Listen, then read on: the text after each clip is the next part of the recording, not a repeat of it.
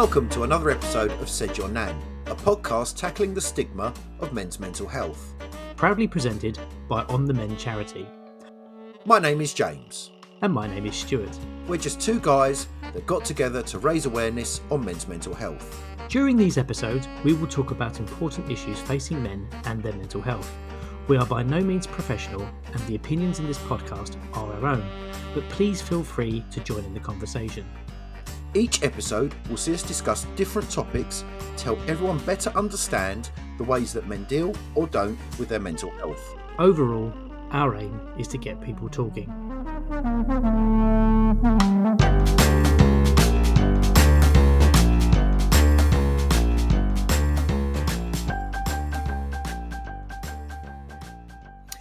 Welcome to a special episode of Said Your Nan. With World Mental Health Day just around the corner, we thought it would be a good opportunity to do a special. I am here, as ever, joined by my trusted companion James. How are you doing, James? Good evening. I am very well. Excellent. Very well. How are you doing? Not too bad. Quite excited about a little special. Yes, we all have a little special one. That's what most people refer to me as, the little special one. Brilliant. In a loving context, though, right? Absolutely, yeah. I'll go to always. Yeah, people obviously, slag off my height in a very loving and caring way. So, but yeah. Anyway, it's a whole episode to itself, isn't it? My height. It really is. It really is. But it'll only be a short one. Very good. Hang on. Say it again. It would only be a short one. Very good. Do you know what? For hours of messages and hours of recordings and hours of material, and that's the first time I managed to use the drum beat. Brilliant. It's probably the last time as well. So we're sandwiched in between season 2 and season 3 at the moment, and I think let's have a bit of a catch up. It's been a few weeks, hasn't it? So what you been up to? God, yeah, that's a question. But just life, I guess. Really, had a couple of days off. So I took some time off work, about a week in total over a space of 2 weeks, with the intention of clearing the office so that I could fit in it and actually do some work. 5 days off, got through about 7 boxes, probably still about 70 left. Then decided to spend the rest of the time dossing around having fun. So that's pretty much where that went. Other than that, life as normal. What about you? It's been very much business as usual. I think I'm trying to think of anything significant that's happened. I've been trying to work on myself, and I've been spending a lot of time walking and listening to old episodes of the podcast. Interestingly, critiquing what we've been doing and thinking about how we can improve things going forward. Which has been quite interesting. You listen to some of those very early episodes and how ropey it sounds. You and I sitting around your dining room table and recording it to where we are now. And I think also just reflecting on some of the messages we've given and actually how much out of that I've actually personally, taken on board or achieved and where my life is compared to where it was back end of last year to where we are now. And we did have quite a good catch-up, didn't we, a few weeks back when we were discussing kind of the direction of the charity for On The Mend, which was quite good because we had some exciting conversations around that, and then we discussed a little bit more about season 3 of Said Your Nan, which was good. So it's all positive stuff, and we're taking a bit of a break now, but it gives us the opportunity to really put together, some worthwhile stuff for the next 10 episodes or so. Totally agree. And let's not forget, we also had a cracking evening out in Norwich. We did with our good friend, Queen on the Scene. We did. Steve. Yep. Yeah. He hosts a Cards Against Humanity night with his friend Izzy, and we went and attended, and we won the competition for best team name. We will not repeat the team name on this podcast, so please don't ask us to, because it will ultimately get us cancelled. But I did get worried there. I thought you were just going to go out and go, "Oh well, team name was." I was like, no, please don't. No, not please at all. Don't do that. Not at all. No, but it was a good night. It was a really good night, wasn't it? Really, really good. Definitely, and hopefully we'll get to do that again soon. So, yeah, I guess without further ado, let's dive into today's topic, shall we? So, yeah, we are, depending on when this gets released, we're either just before or just after World Mental Health Day, which is fast approaching or fast behind us again, whichever way you look at it.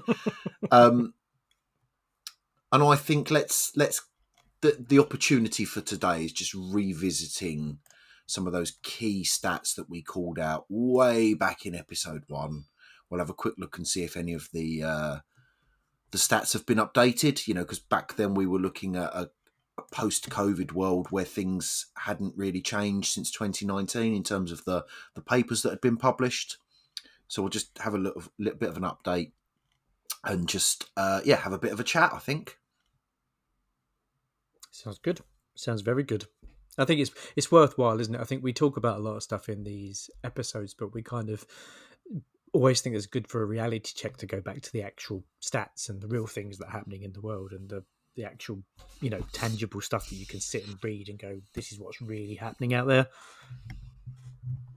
Yeah, absolutely. Because I think I don't think it's getting any better, would be my observation. And I think if anything, and sorry to be a Debbie Downer, and apologies if your name's Debbie, sorry to be on a downer, but the help that's available out there, away from the charities, I might add, is getting worse.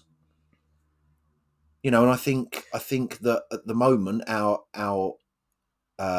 National Health Service is on its knees, and I think everybody that works for the National Health Service does their absolute utmost to keep providing the support, but there just isn't enough people within the service to provide those key mental health services that we need, and a lot of the NHS is now relying on charities to bridge that gap. Yeah, and they must be finding it hard because of that extra pressure that's coming onto them as well. Absolutely, yeah, definitely. Oh dear. So, I think the first thing that I'd probably like to call out, there was a brilliant paper published by Mind, right, and it was it's called "Get It Off Your Chest: Men's Mental Health 10 Years On." And I'll link it in the show notes. So what they did was they took the original study they did in 2009 and they updated it 10 years down the line. So this is, again, it's kind of 2019. It was released in 2020, and it talks about the key findings and how things have changed. So when you look at some of the core stats in there, so they're now calling out 43% of men admit to regularly feeling worried or low. And that's an increase from 37% 10 years ago. Oh, wow. 37% of men say that social media has negatively impacted on how they feel.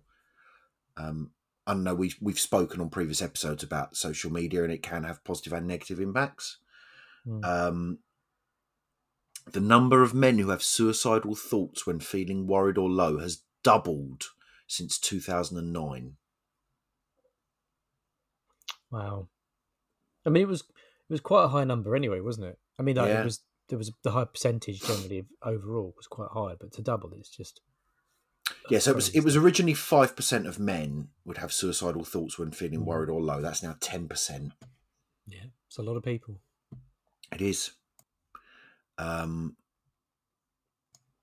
interestingly, 1 in 10 men reported getting angry when they're worried, and that's a drop of 5% since 2009. So that's actually gone the other way. I wonder if it's around. I mean, it's just an amount of people surveyed, isn't it? So I suppose the numbers are always going to be a little bit flexible, but with a number of 5%, that's quite high. So it does show a big shift in either direction for both of those stats. Yeah. So the survey was a sample of 2,000 men.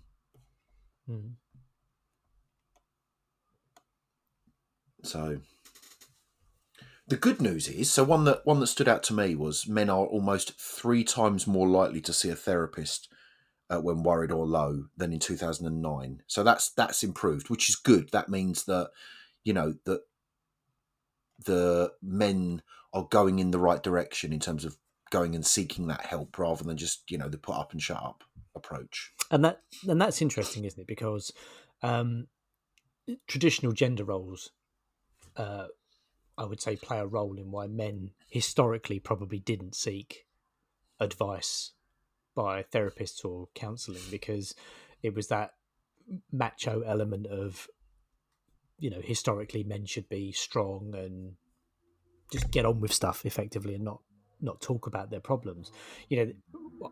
Essentially expected to be breadwinners, dominant, in control, that sort of stuff. Those kind of things where you go, that's what men do. So they generally tend to find it harder to reach out or open up. But it has been normalised more, I think, over the last 5 years, isn't it? But the message is taking a bit longer to get out for people to feel like they can go and you talk more or speak to more people. But interesting, I suppose, really as well, is it because men are more comfortable talking to people that aren't in their family or their close circle of friends? Is that the truth? Is that the first step in being able to talk before you talk to your family, friends, partner, and so on and so forth? Is men have started to open up to therapists instead before that step into talking to people closer to them? I don't know. Yeah, I think you're right. I think it's easier to open up to somebody you don't necessarily know because there's no prejudgment there, is there? And no real risk of any further ramifications. I think men still think if you're in a marriage or a relationship and you think that opening up to your respective partner is going to put strain on that relationship because you don't want to talk about it because you're worried about what that person might think about you, or that person might leave you, or they might not want to deal with it. That's got to be a lot harder than just going to somebody that's got absolutely no connection whatsoever to you or your family and then just spilling out verbal diarrhea about your problems, which you can do a lot easier to somebody you don't know. Yeah, and I mean it's interesting. So significant. It's I nearly said insignificant, but it's not. So it's a much lower volume. So there'd been a 1% drop since 2009 in how likely men are to talk to their partner when they're worried or low, as they are now. But they are more likely to take positive steps, such as looking up information online, seeing their doctor, talking to an extended family member, talking to friends, therapists, or buying self-help books. So interestingly, buying a self-help book was up 4%.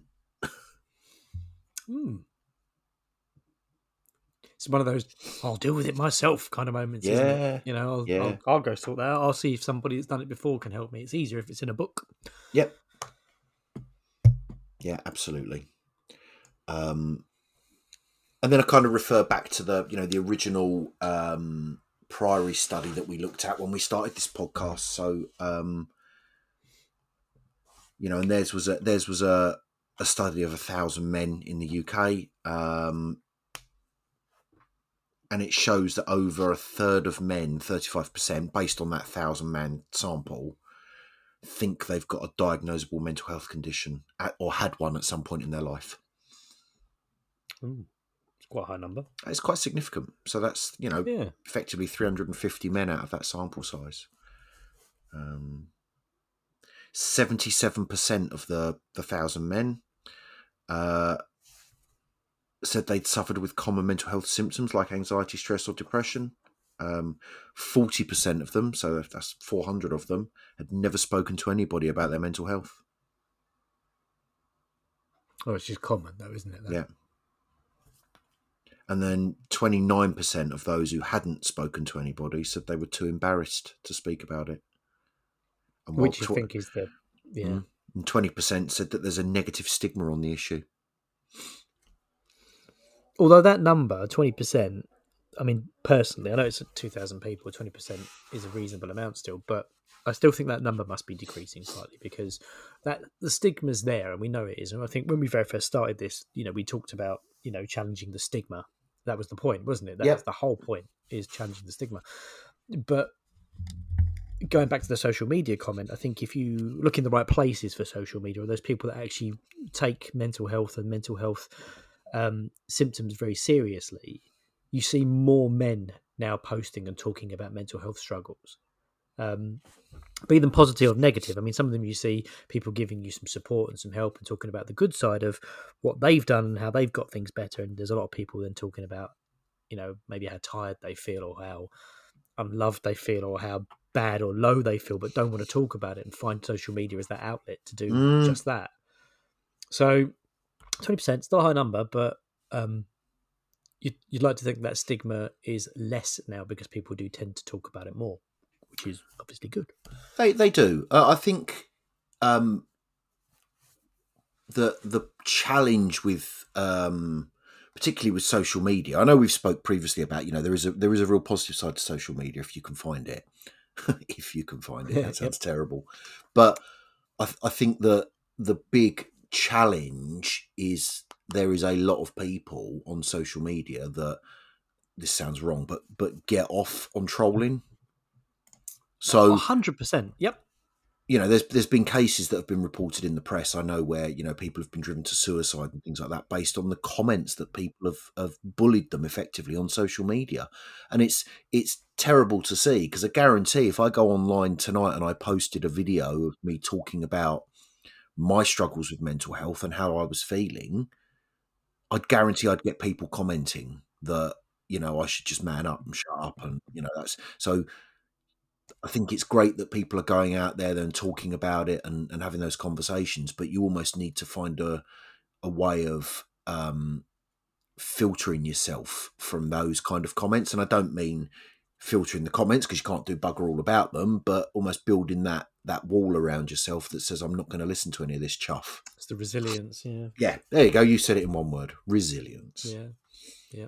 And it's hard, right? That's really tough, because if you're of a weakened state, if you're feeling the pressures of mental health, and your mind is taking quite a bit of a battering, sometimes it won't take a great deal for something that someone says to affect you a lot more than you probably expect it would, especially if you've been thinking things like that anyway.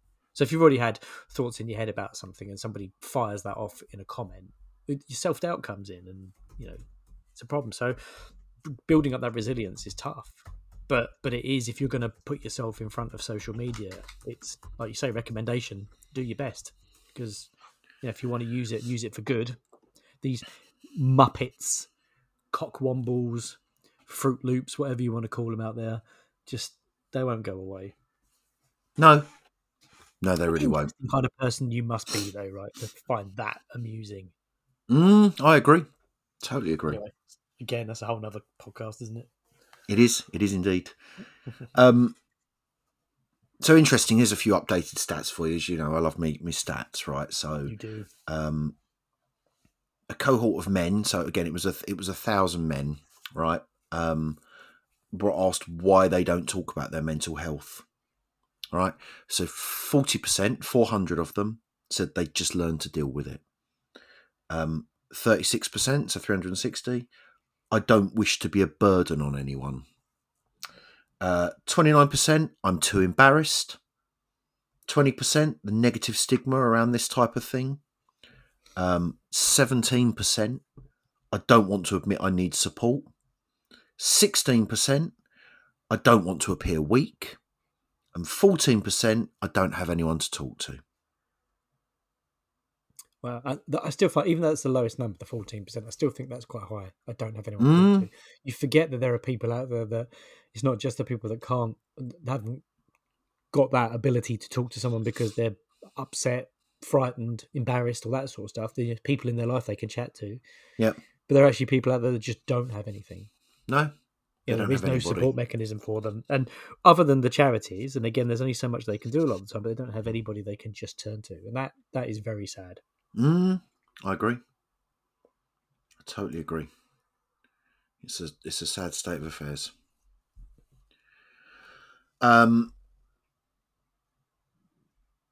So the same kind of cohort were then asked, what would make it easier to seek help if you were feeling low or worried for a while? And they chose the following. So 22% said support and information available online. And I guess that's the world we live in now, isn't it? Everybody just jumps online and looks up. Google's your best friend, WebMD. an assurance of anonymity. Anonymity? Can't say that word. Anonymity. That's the one. There we go. There we go. And everyone can have a laugh at my expense on that one. So that was 15% said that. 12% help available at more convenient times of the day. 11% availability of help places other than GP surgeries. 6% help available over the phone. And 5% support available at work or at job centres.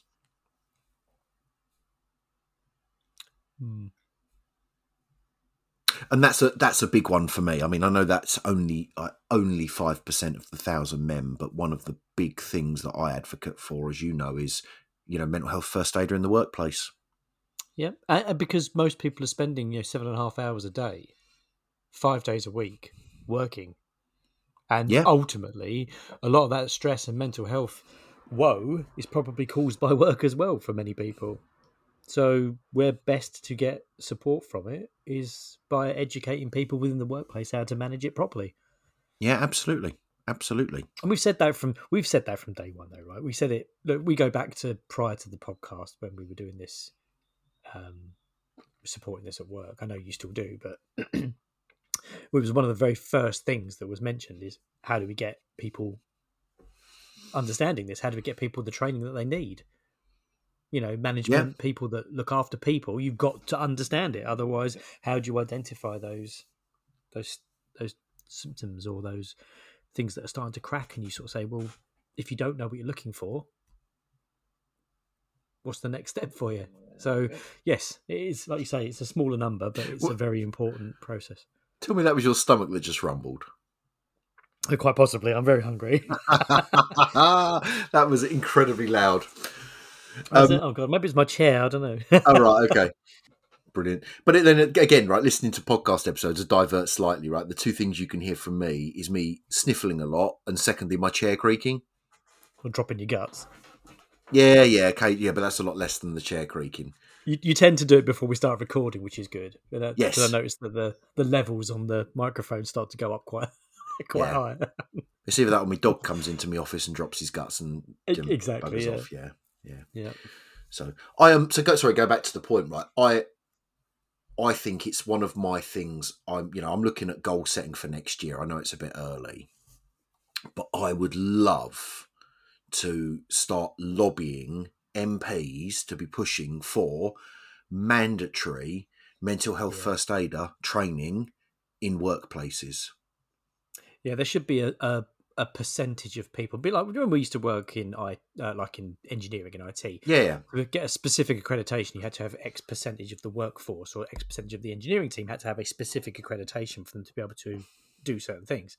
It should be the same. A percentage of your workforce. Agree. I mean, my blunt view on it is typical James. Being very every blunt. manager should have it. Well, everyone that's got line management responsibility should have that kit tool in their tool bag. Yeah, and that's an ideal, isn't it? That's an ideal world. Yeah. That's the ideal world. Yeah, absolutely. I'm that motivated. I'm looking at whether we can write a course as On the Mend, and we can go out and start delivering this as a charity free to organisations. And it's doable, isn't it? That's the thing. And I mean, it doesn't. So for me, right. So look, you've got people that deliver these training courses professionally and you get a qualification from it. But actually, the way that I look at it is, if you're offering a free course to somebody where you can talk about the benefits and the basics around mental health, which we know, right? We can do.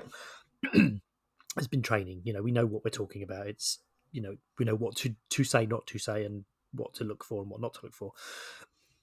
Even if you delivered a training course that wasn't to a certification standard, surely delivering a training course that will wisen up people and give people that ability to tackle mental health is better than nothing.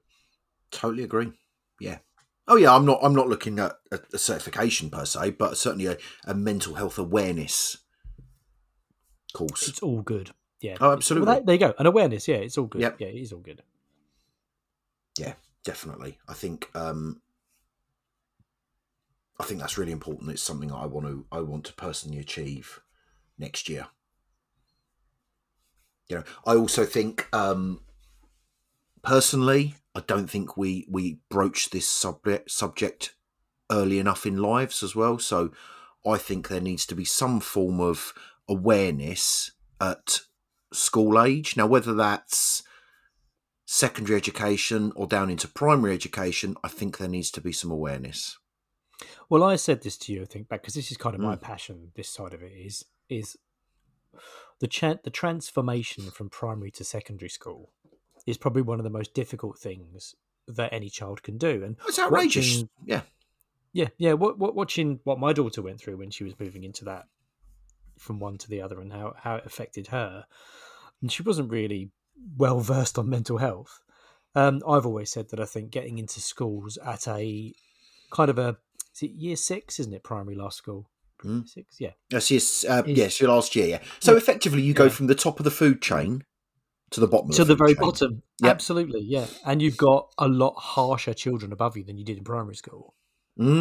Yep. You've got teenagers going into young adults at that point. So you're then starting, like you say, at the very bottom. So, primary school, year 6, start talking about it. And it doesn't have to be harsh, right?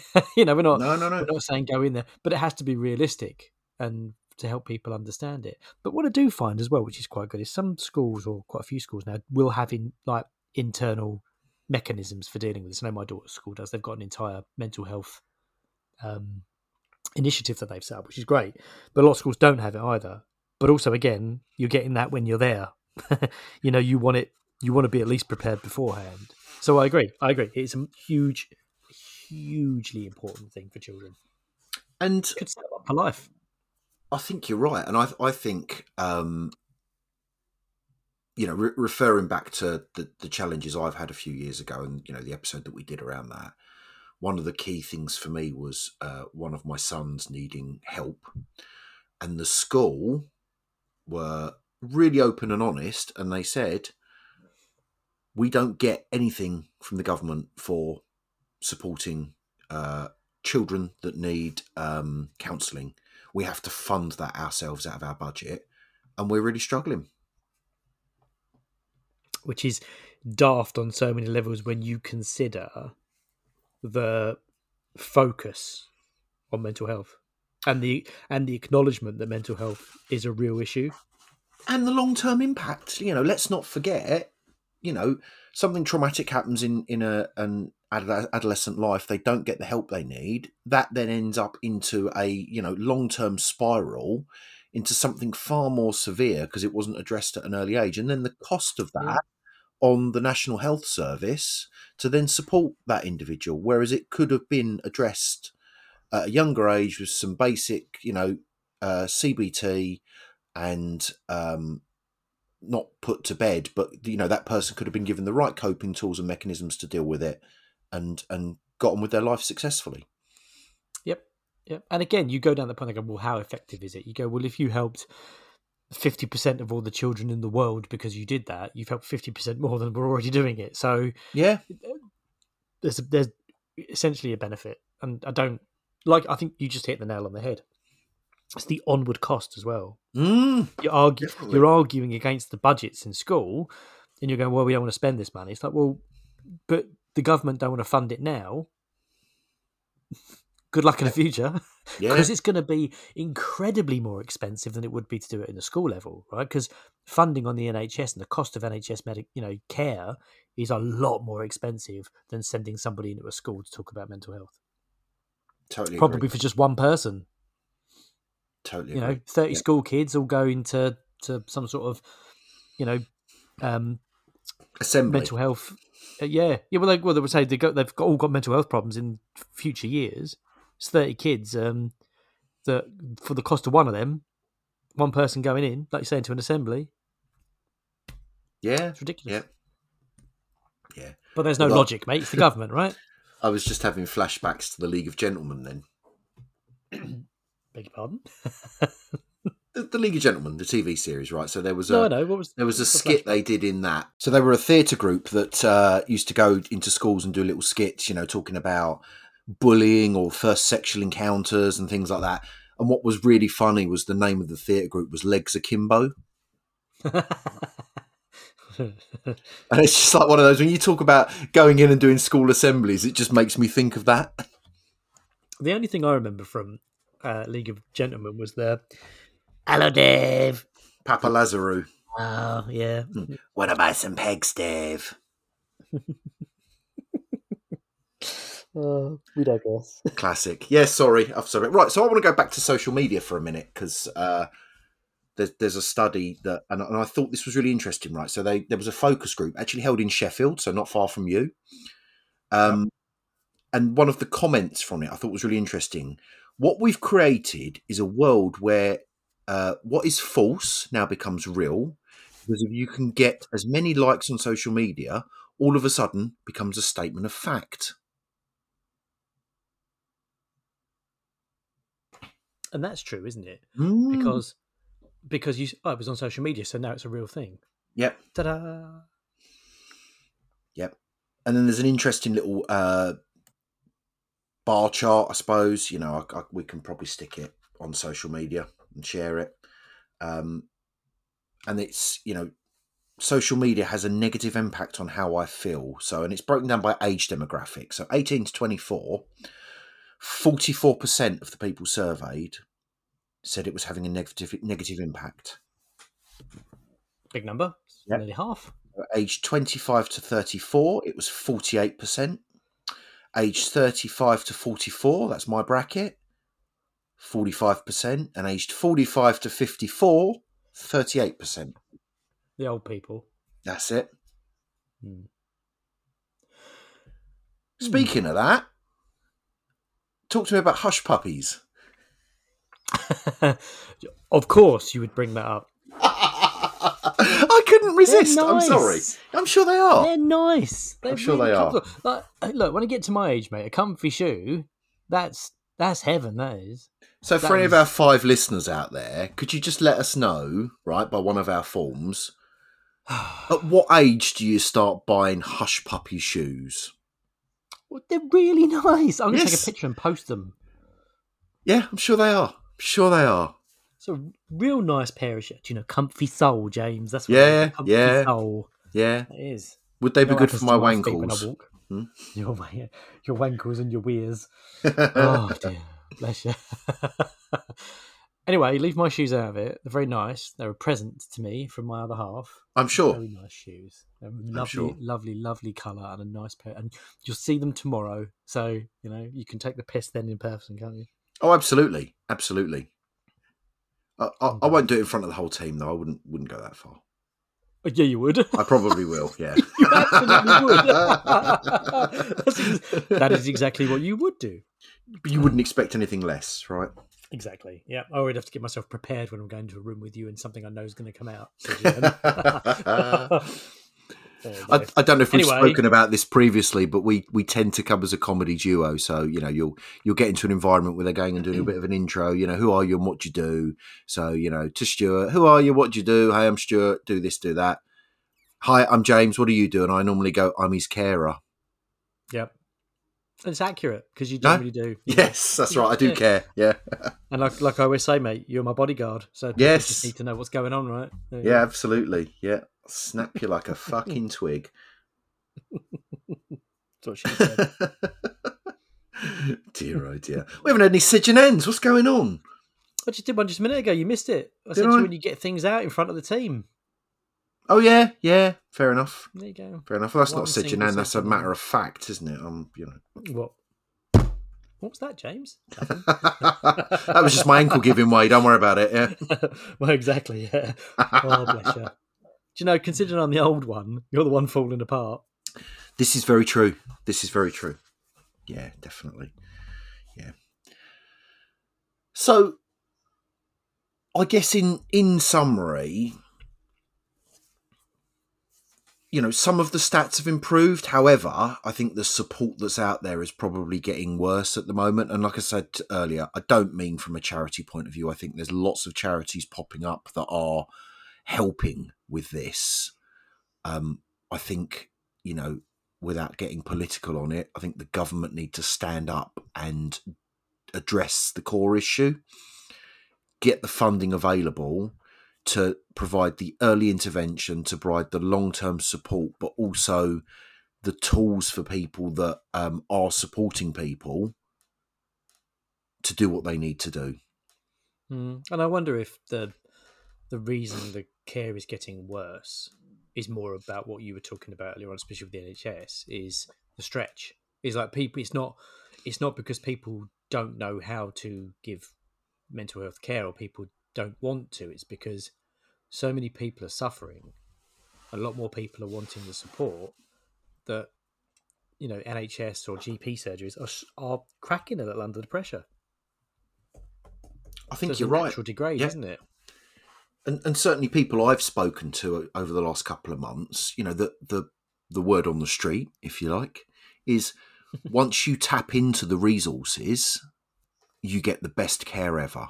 But it's actually getting through that front door. Yeah, it's almost like you've got to tick a load of boxes now to be picked up by that kind of care as well, isn't it? You've got to be literally at the end of your tether, probably, to actually tap on those resources. Definitely. And, again, speaking to people, there's been a number of people I've spoken to that have given up on the NHS and basically sold their soul and gone private, and that's meant making a real life choice decision on, spending savings and things like that, or selling their cars just to get their diagnosis. And I think that's another big call out, actually. So, if you go down the route of long waiting lists on the NHS, you decide to go private, you get your consultation, you might then get your diagnosis, you're then trapped in the private health world. So you can't just divert back to the NHS to get your prescriptions. They're all private and you pay the absolute premium for that. And that can run into the hundreds, into the thousands. Yeah, you're spending your life savings, aren't you? Just trying to get yourself better. Yeah. And then the other side of it is, normally the consultant or the counsellor that you get to see is the same person you would have seen down the NHS route, but they just work private 2 days a week and then NHS clinic 3 days a week, or whatever their split may be. Well, here's a story. My mum, bless her, she went to a private healthcare facility a while back, but not because she was on private healthcare, because there was no space for it to be done in the normal hospital. So they said, well, we're going to move you over to this hospital. You get done there, it's fine. Anyway, she went in, all these nurses and doctors running around after her, bringing her cups of tea, making sure she got something to eat, checking in on her every 5 minutes, until she let them know that she wasn't private. And all of a sudden, the cups of tea stopped, people checking in on her so much. She wasn't offered any food or any snacks or anything. All just stopped. And she said it was so obvious. Unbelievable. Yeah. And you sit there and go, the care shouldn't change.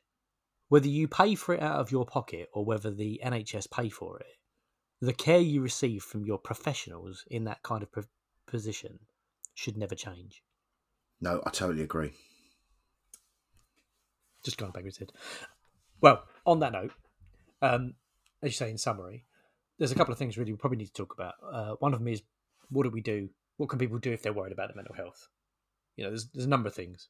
So this is the bit, isn't it? This is where people, may not know what to do, may not know where to go. Yep. In the simple stuff, right? There's simple stuff: keeping active, eating well, sleeping properly, all that kind of stuff. The normal things you'd look at that if you had the opportunity to do it, and we know not everybody does, is to try and go back to those very basics about looking after you, your self-care and what you like.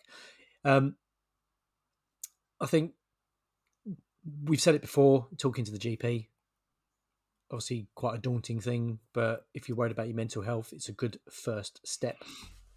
If you want to keep it away from your family life, just ask those questions. I know we've been talking about that support being difficult, but actually if you can get a GP appointment, they're not going to turn you away and not chat to you about it. And it goes back to, as well, is then there's the more serious part of it, is if you really feel like you're in distress and you feel like you need immediate help, never feel like you can't call 999 for it, because it is actually a medical condition. It is a problem, and picking up the phone to speak to somebody in an emergency is completely normal. So for me, that self-checking, I think you said it before, is doing a self-check is one of the most important things. Do a quick self-check-in on yourself. Just, are you eating properly? Are you keeping active? Are you sleeping well? Tick those things. Are you doing all right? Journal. That's one of your favourites, isn't it? It is That's another indeed. thing. So there's a lot of things that can be done. If we can find it, I think there's a mental health tips page somewhere that was put together by mentalhealth.org.uk, and I think if we can find that link, we'll put it into the show notes because that's ideal. Yep. And then obviously the flip side of it as well is that's if you're worried about your mental health, but obviously if you're worried about somebody else, that's the next kind of thing to look out for. And the word we've used from day one is judgment. Let them know you're there, listen to them, no judgment. Just listen. Some people don't need solutionizing. Solutionizing? That's a word. I'll give you that. Yeah, they don't need that. Sometimes people just need to have someone listen. And they might find it hard to reach out, so keep in touch. That's quite important. Even just quick text message, quick phone call, just see if someone's all right. Remind me, James, is it ask twice. And then ask twice, and then if need be, ask again. Yeah. Are you okay? Are you really okay? Are you sure? Yeah, it's that kind of. It doesn't hurt, does it? No. You can point them in the direction of local support services, support groups. If there's anything about, it's not a lot of people want to go down that route, but there could be some charity or private community things that you can suggest to them. But quite importantly, sometimes if you really think someone's suffering and that it's a cry for help them to get help. It's that reassurance and talking to reassure them it's okay and there's support out there. And, you could even help them contact GPs or set up an appointment or find a counsellor. It's not, there's no reason why you can't do it. Even if they reject it, that support and help is going to be recommended. You can actually ring 111 on behalf of someone else, and there's actually an option on there for mental health crisis. And the other option is if you're that worried about somebody, you take them to emergency services and you stay with them until the member of the mental health team sees them.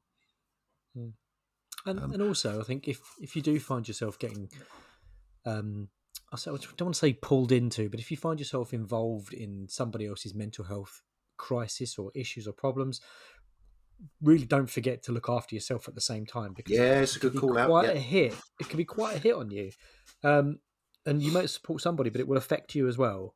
And a lot of people don't realise how much that effect is there until they've gone through something like, I'll be fine, I'll just help them. It's like, no, actually, sometimes situations can be particularly serious and they will have an effect on you.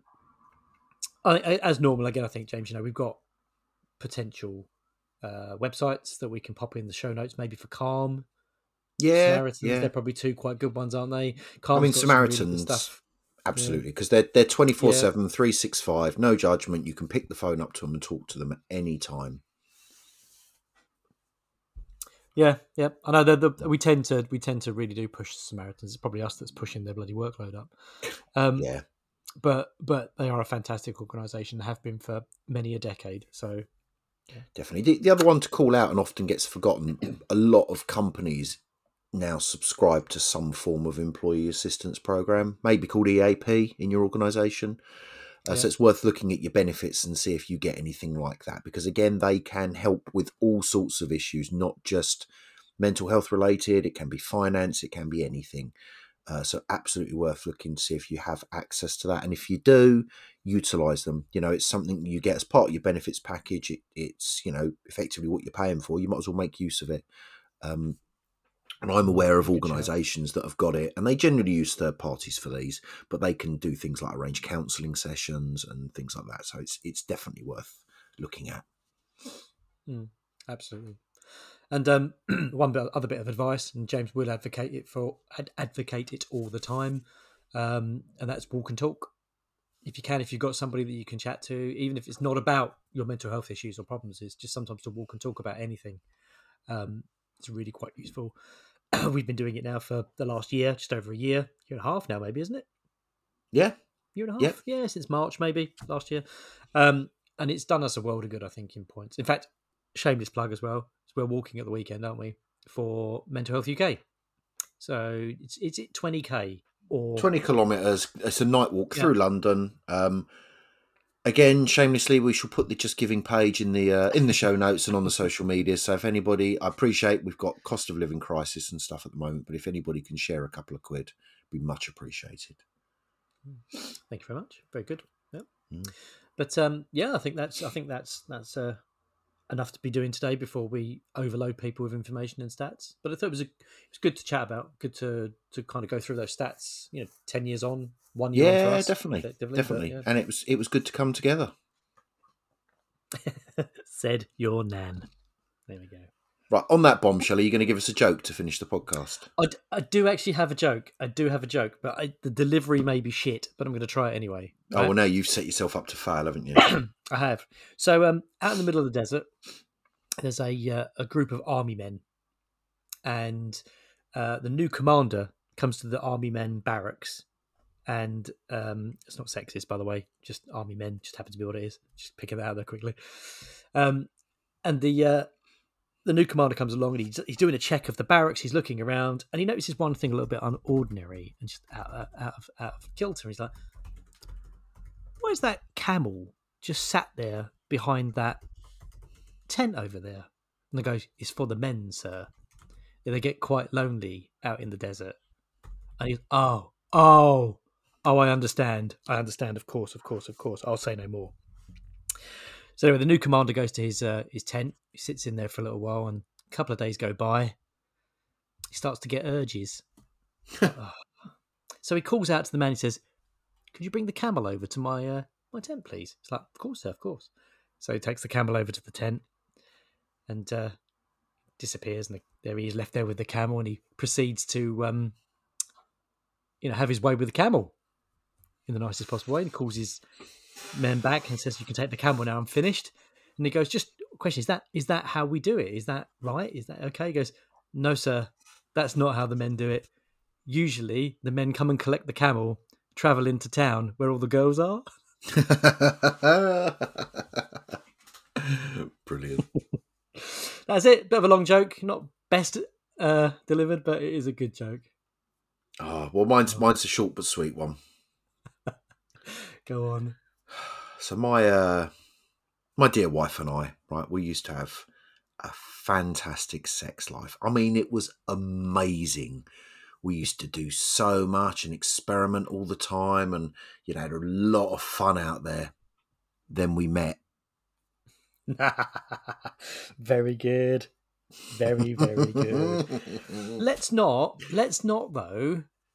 gloss over what you just posted in our chat. If you want to tell it, go ahead. Okay, just brilliant. So James has put, apparently the female version of teabagging is called a flappuccino.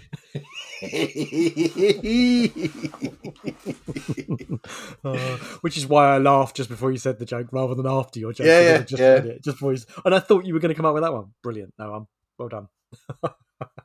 Yeah, no, it did make me chuckle when I saw that one, I must say. So yeah, there we go. Well, yeah. So the joke brings us to the end. So we're still on a bit of a break.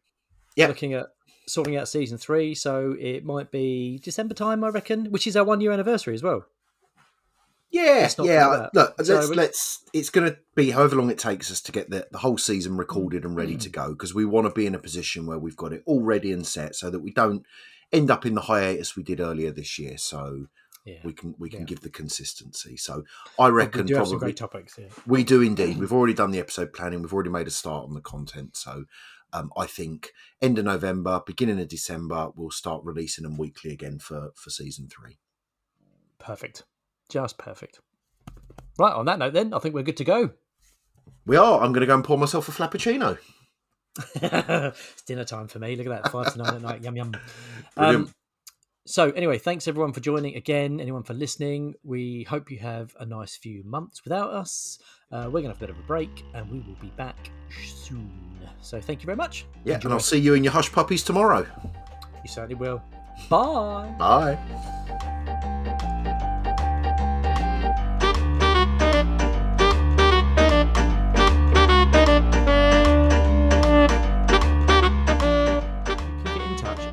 Saidyournan@onthemend.org.uk or at Instagram, Twitter, and TikTok at SaidYourNan. If you'd like to donate to the On the Mend charity, please feel free to buy us a coffee. The link can be found in our show notes. We hope you enjoyed this episode, and we will speak to you soon.